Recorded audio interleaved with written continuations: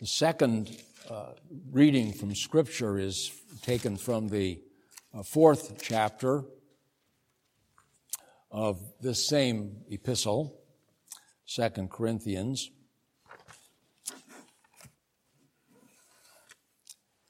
Beginning at verse 6. For God, who said, "Let light shine out of darkness," has shone in our hearts to give the light of the knowledge of the glory of God in the face of Jesus Christ. But we have this treasure in jars of clay to show that the surpassing power belongs to God and not to us. We are afflicted in every way, but not crushed. Perplexed, but not driven to despair. Persecuted, but not forsaken. Struck down, but not destroyed. Always carrying in the body of death, the death of Jesus, so that the life of Jesus may also be manifested in our body. For we who live are always being given over to death for Jesus' sake, so that the life of Jesus also may be manifested in our mortal flesh. So death is at work in us, but life in you. Since we have the same spirit of faith, according to what has been written, I believed, and so I spoke. We also believe, and so we speak, knowing that he who raised the Lord Jesus will raise us also with Jesus and bring us with you into his presence. For it is all for your sake, so that as grace extends to more and more people, it may increase thanksgiving to the glory of God. May the Lord bless to us this portion of his word.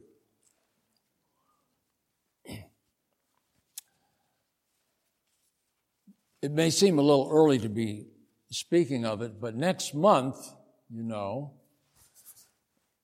is Thanksgiving month.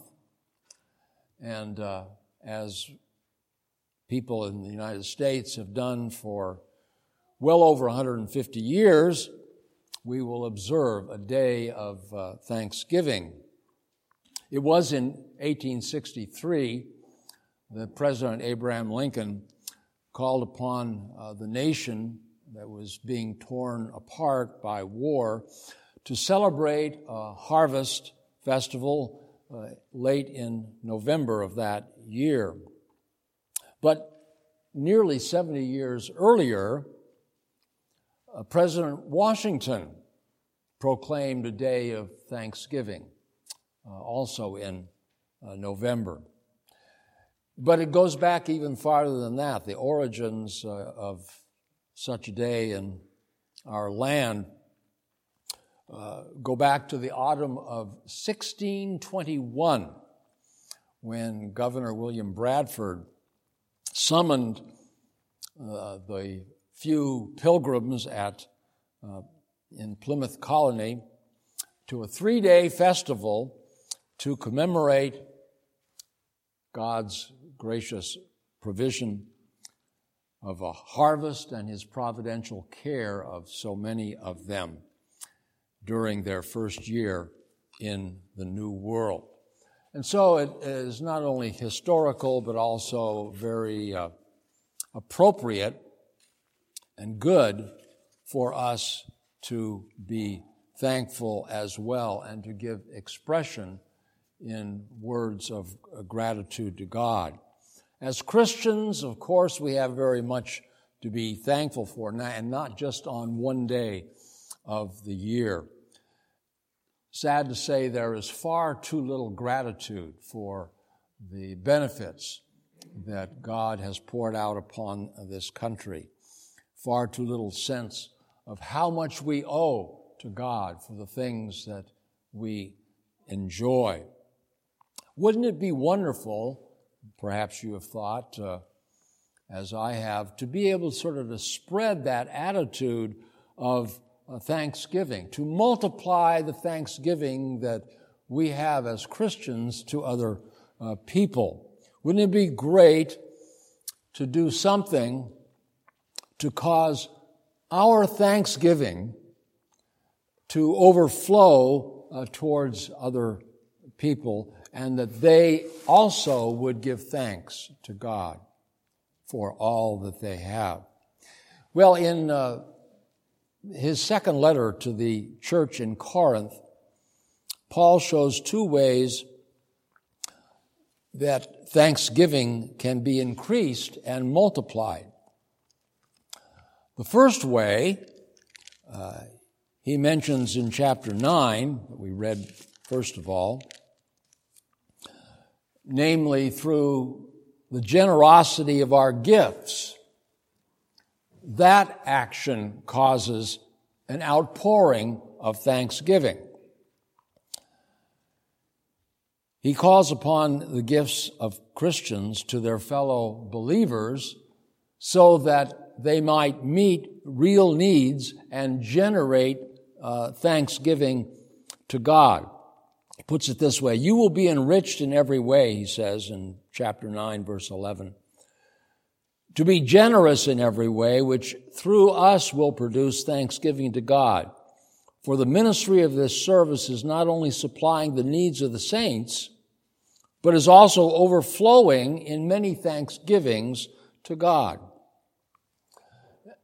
You may know, if you're familiar with this letter, that chapters 8 and 9 are really an extended discussion of a planned offering that had begun in Corinth for the relief of Christians in Jerusalem who had become victims of persecution and famine. Well, it's one thing to take an offering. It's another thing to get it to its destination, and it was certainly more complicated in the ancient world than it is today. There was no way to go down to the local bank and then push a button and transfer the funds hundreds of miles away with the push of a button. So the Christians in Corinth, in collecting the offerings to send to Jerusalem, had gotten bogged down, and Paul spends some time here in this letter trying to spur them on to finish that work. He says that every one of them must give as he's decided in his heart, not reluctantly or under compulsion, for God loves a cheerful giver. That is one that flows generously from a heart of love and gratitude. And we can be assured that God is pleased with that because God loves a cheerful giver, he says. And such gifts really meet pressing needs of people. And that ought to give us great satisfaction that we are providing necessary relief. You have deacons and a deacons fund, and the deacons stand ready to relieve hunger, perhaps offer emergency medical aid, or even assist refugees. I don't know all of the things that they are doing, but I can well imagine that they have many opportunities.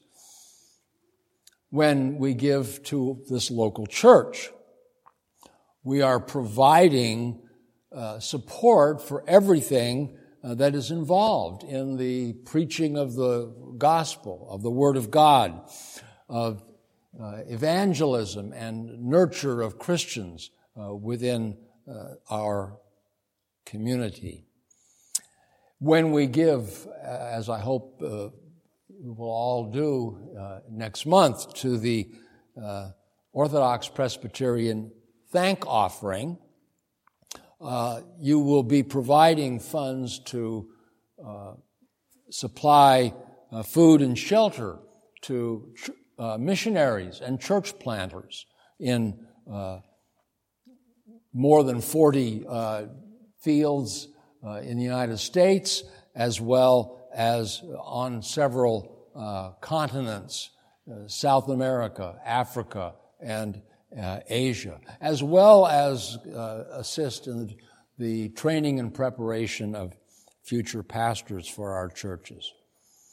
But gifts of love and generosity not only meet the needs of people that we know and love, our gifts also glorify God in another way.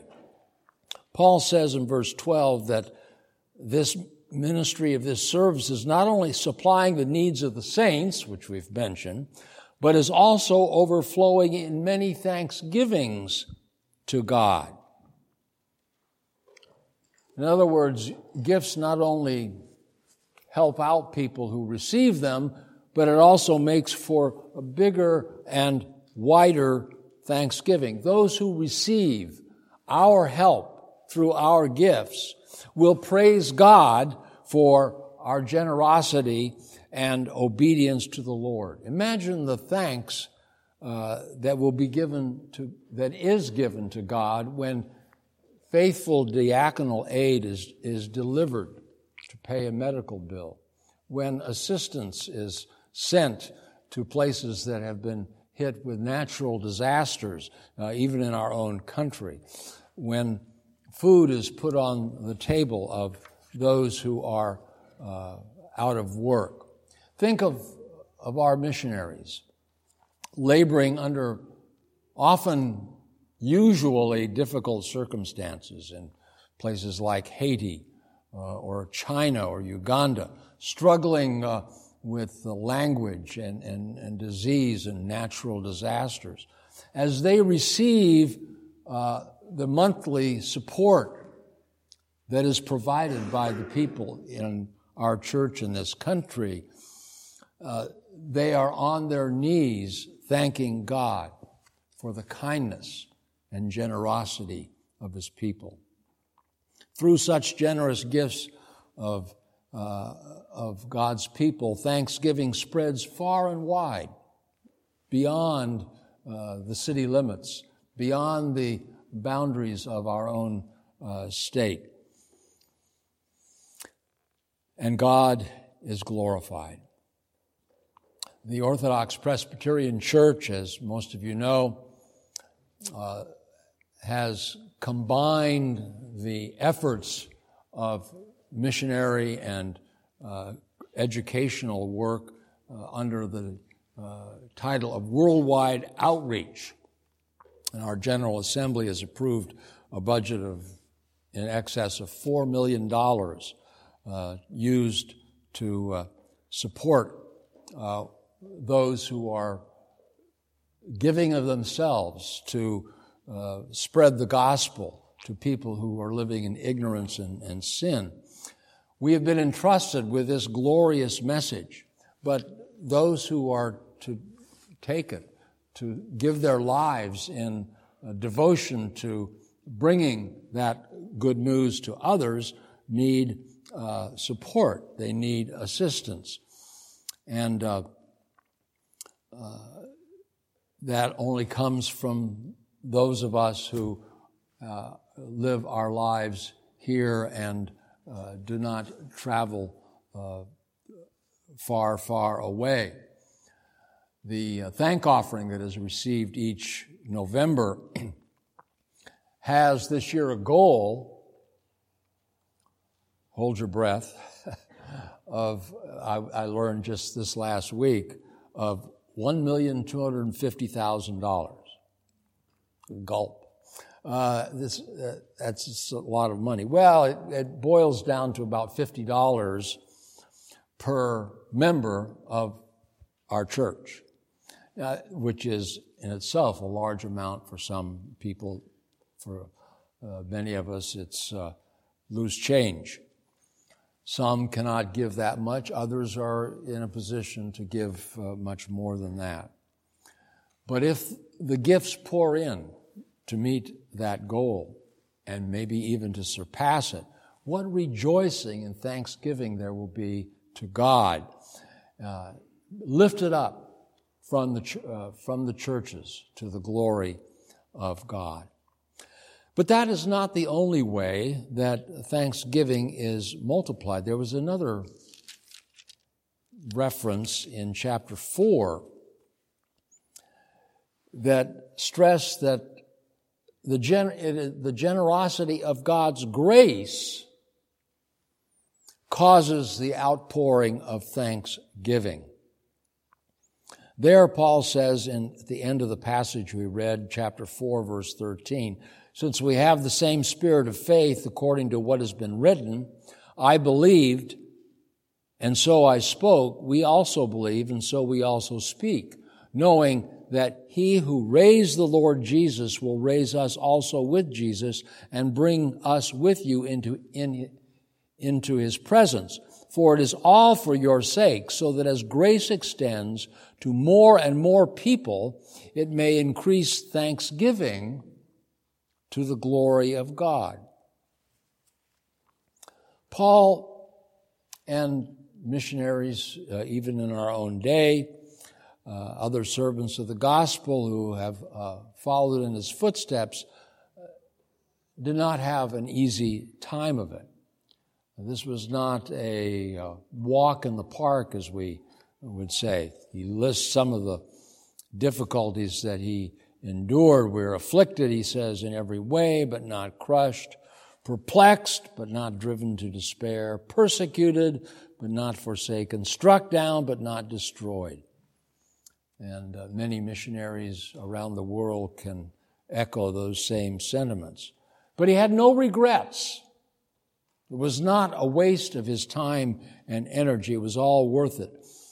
Outwardly, he may have been, as he says, wasting away. But inside, he was being daily renewed. Everything he went through was for the benefit of God's people. How? Through the preaching of the gospel. God's grace in Christ was reaching more and more people, and that resulted in greater and greater thanksgiving to God. Someone has paraphrased verse 15 there like this: the more of you who are one for Christ, the more there are to thank him for his great kindness, and the more the Lord is glorified. So, do we want to increase thanksgiving? We want to spread the beauty of gratitude beyond these walls? Then give, yes, but also seek by prayer and by your own personal effort an outpouring of God's grace so that salvation will come to more people. There are some places where we have missionaries, I think particularly of Uganda and China, where at the moment the harvest of souls seems to be very large. When we don't personally witness many changes in other people, it's easy to console ourselves that, well, we're here and we're being faithful to God's truth. We're not distorting the Word of God, and we trust God to bring about results. Well, that's an important thing to do. But loyalty to God's truth can never be an excuse for being content with seeing God's kingdom at a standstill. Now, we American Christians, church people, are preoccupied with numbers these days. We are infatuated with crowds and great size. And if we see something like that, we say, that must be successful in God's eyes. Well, you know that that's not true. the masses of people are often deceived and follow error. But there is a sense here that an interest in quantity is correct. Numbers do count. Isn't that what Paul is saying here in verse 15? As grace extends to more and more people, it may increase thanksgiving to the glory of God. One commentator has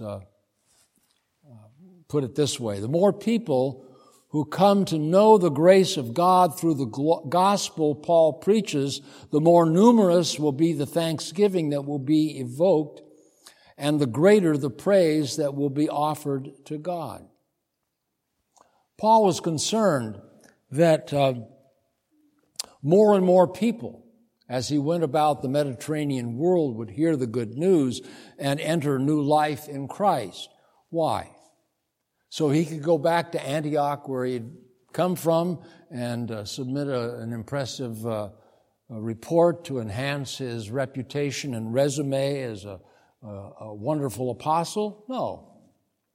He wanted to glorify God by increasing thanksgiving that grace had spread to more people. Well, a natural objection from us may be that, well, we can put money in the plate, but we can't manipulate God's grace. Well, that's correct. We certainly can't manipulate God. We can't control the grace of God like the water coming out of the faucet. But there are things that we can do. We can pray. Pray that our gifts will bear fruit, and they will not apart from the grace of God. We must pray that God would use the ministry of His servants to reach the lives of many, many people. Hearts of lost sinners, like all of ours at birth, are dead, but God raises the dead to life. Pray for revival among ourselves, among the people in our community. Grace needs to spread in our own lives and in our families. But then we are also in a position to go. The Lord uses His children, those who have come to know Jesus, in order to spread the grace, the message of His grace, and to multiply thanksgiving. He uses your words to your friends, to your neighbors. He uses your acts of kindness to direct it to someone who's in need. He uses parents who train and catechize their children in the faith of the gospel. He uses young children speaking to their friends and classmates.